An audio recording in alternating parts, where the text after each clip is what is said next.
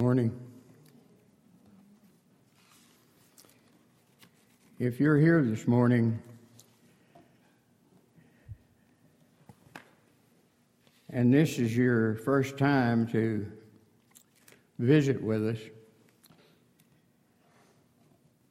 I'm not the pulpit minister. He's sitting down here. And no, he's not incapacitated or anything like that. But once a quarter, it falls upon one of your elders to fill the pulpit for a short period of time. So I've got a question. What is a talent?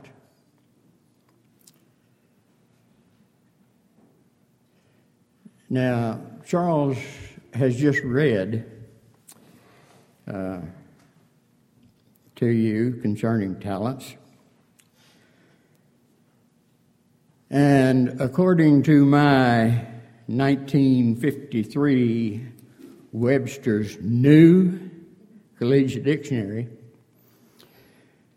a talent was an ancient measure of money or weight,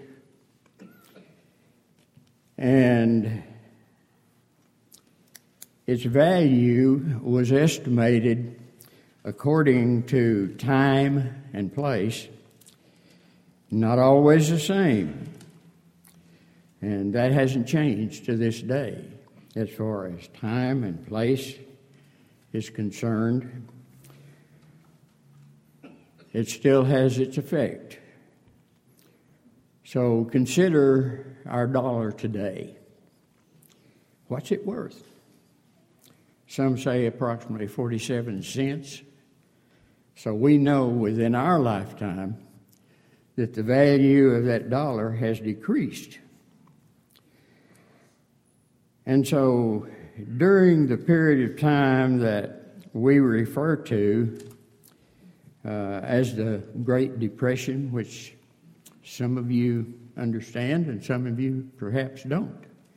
But that was a period of time in which President Roosevelt issued an executive order to create two entities, one being the Work Progressive Administration, and the other that was known as the WPA.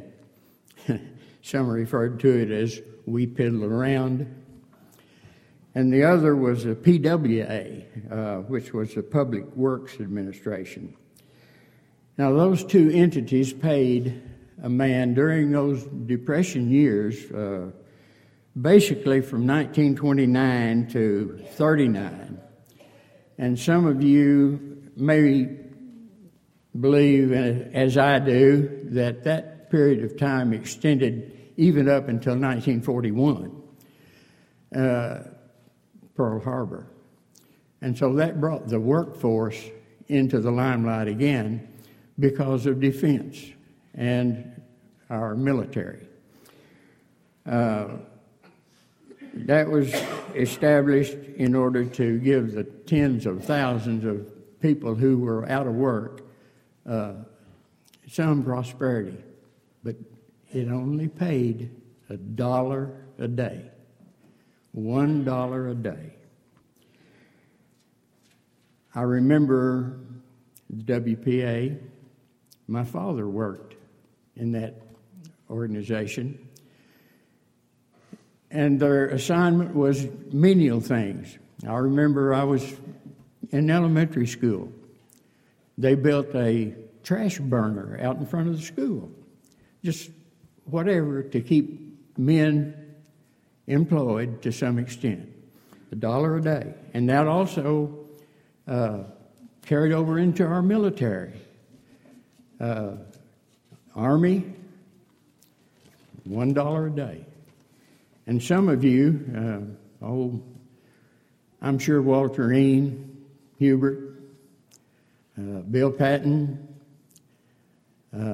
Others of you, Bill and Mary White, they remember these periods of time, I'm sure, when those entities were in effect. And as I said, it affected our Army too, $1 a day. And some of you probably remember the old song that the Army had, $21 a day, once a month. There was a satirical song sung along that line. They wake you up at 5 o'clock in the morning for $31 a day once a month. They put a pack up on your back that nearly weighed a ton for $21 a day once a month. Ain't we got fun? So some of you probably remember that. And that was a time when people came together. The Lord was remembered. Congregations, be it the congregations of the Lord's church or denominationalism, they grew stronger. And so through those years, those periods of time, people suffered, but yet, on the other hand, they came together, both physically and spiritually. And a lot of us, or several of us, several of you remember gasoline, 14 cents a gallon. Coal oil, they don't call it coal oil anymore, it's kerosene, 10 cents a gallon. Look at gasoline now, sometimes in the neighborhood of $4. Loaf of bread, back then, 17 cents, now as much as $3 or more. So things have changed.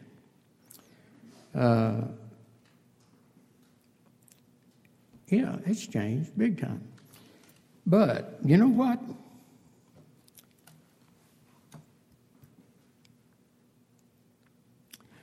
God has not changed. He has not changed. Hebrews 13:8 tells us that God is the same yesterday, today, and tomorrow. He has not changed. Today and forever, God is the same. So getting back to talents,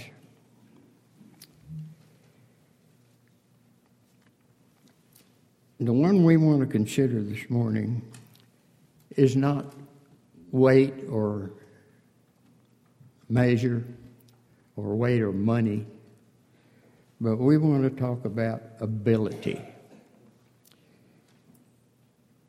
The ability to do or accomplish a task. So we serve an unchanging God. But to what extent do we serve?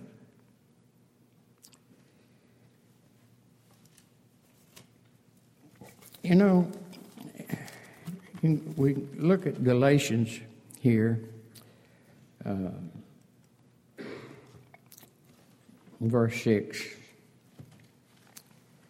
through 10.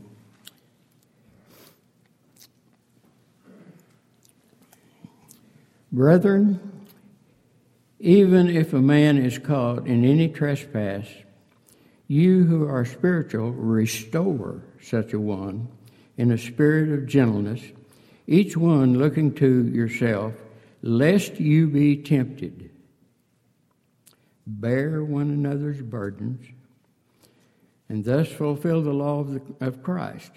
For if anyone thinks he is something when he is nothing, he deceives himself. But let each one examine his own work, and then he will have reason for boasting in regard to himself alone, and not in regard to another. For each one shall bear his own load. And drop down to 10.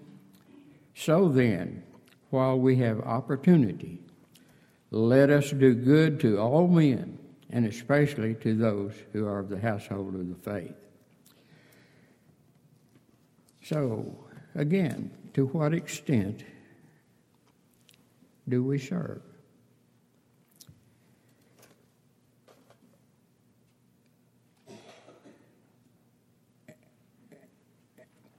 I think possibly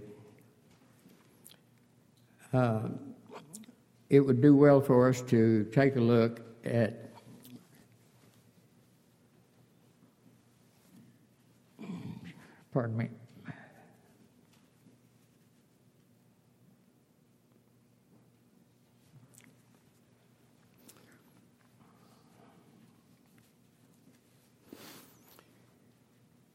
take a look at what we refer to as the Great Commission.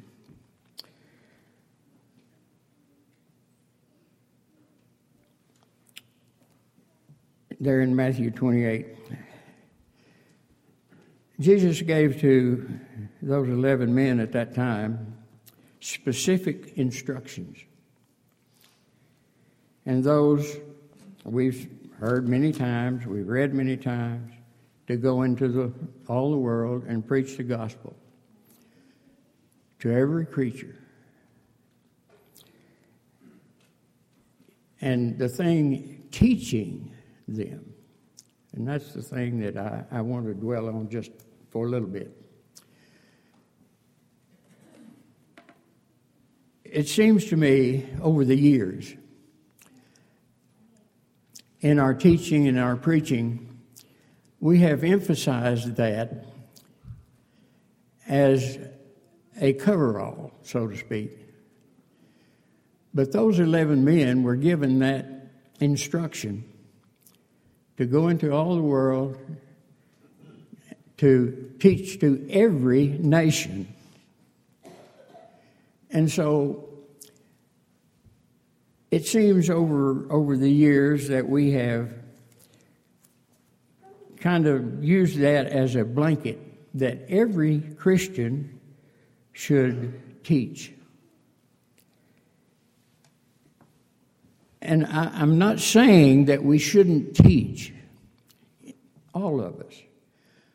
But that specific instruction to those 11 men was given at a time when the church was young. The written word was not available to everyone. I've read somewhere in history that there was very few people that could read and write. So they depended on those learned men to teach them. But it seems like this day and time, and this is me, I'm not downplaying teaching. Don't misunderstand me. But we tend to send people on a guilt trip if they're not teaching by word to others. Now, how do we teach? Yeah, we teach by word. But more and possibly as importantly, we teach by example. We teach by doing.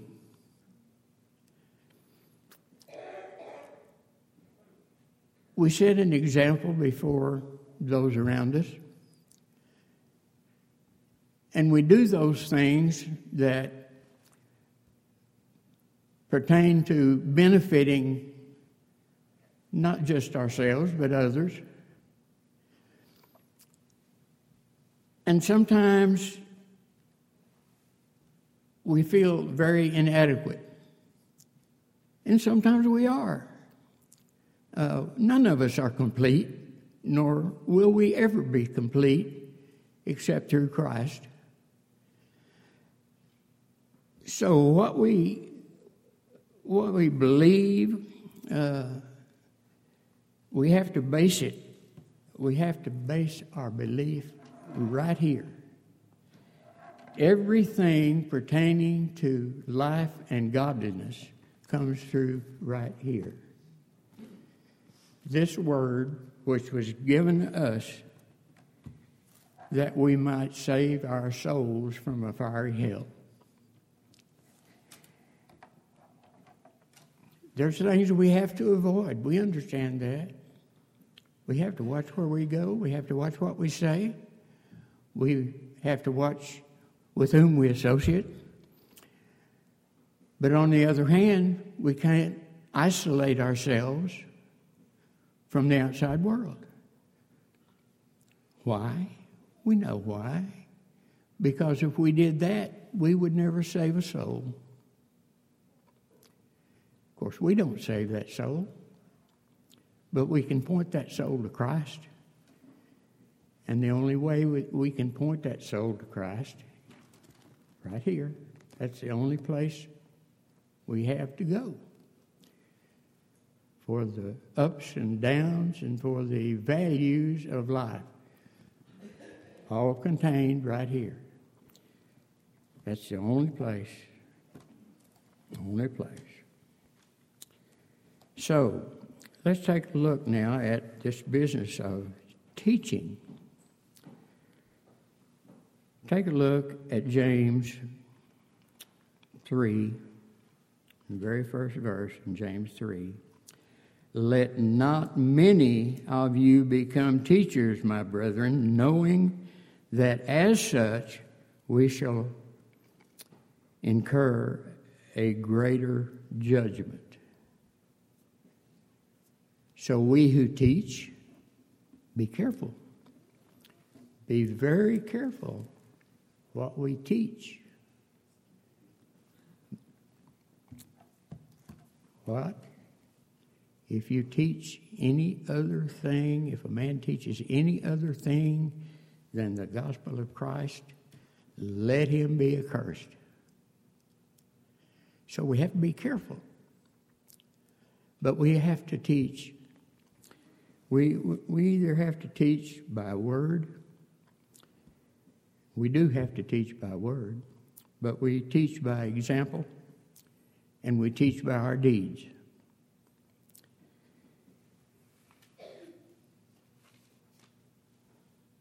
It is quite possible that there may be some here this morning that have not obeyed the Lord in baptism.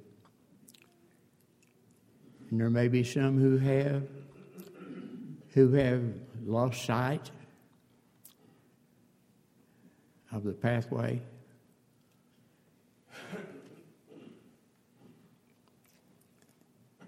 So if perhaps you might be numbered in that group,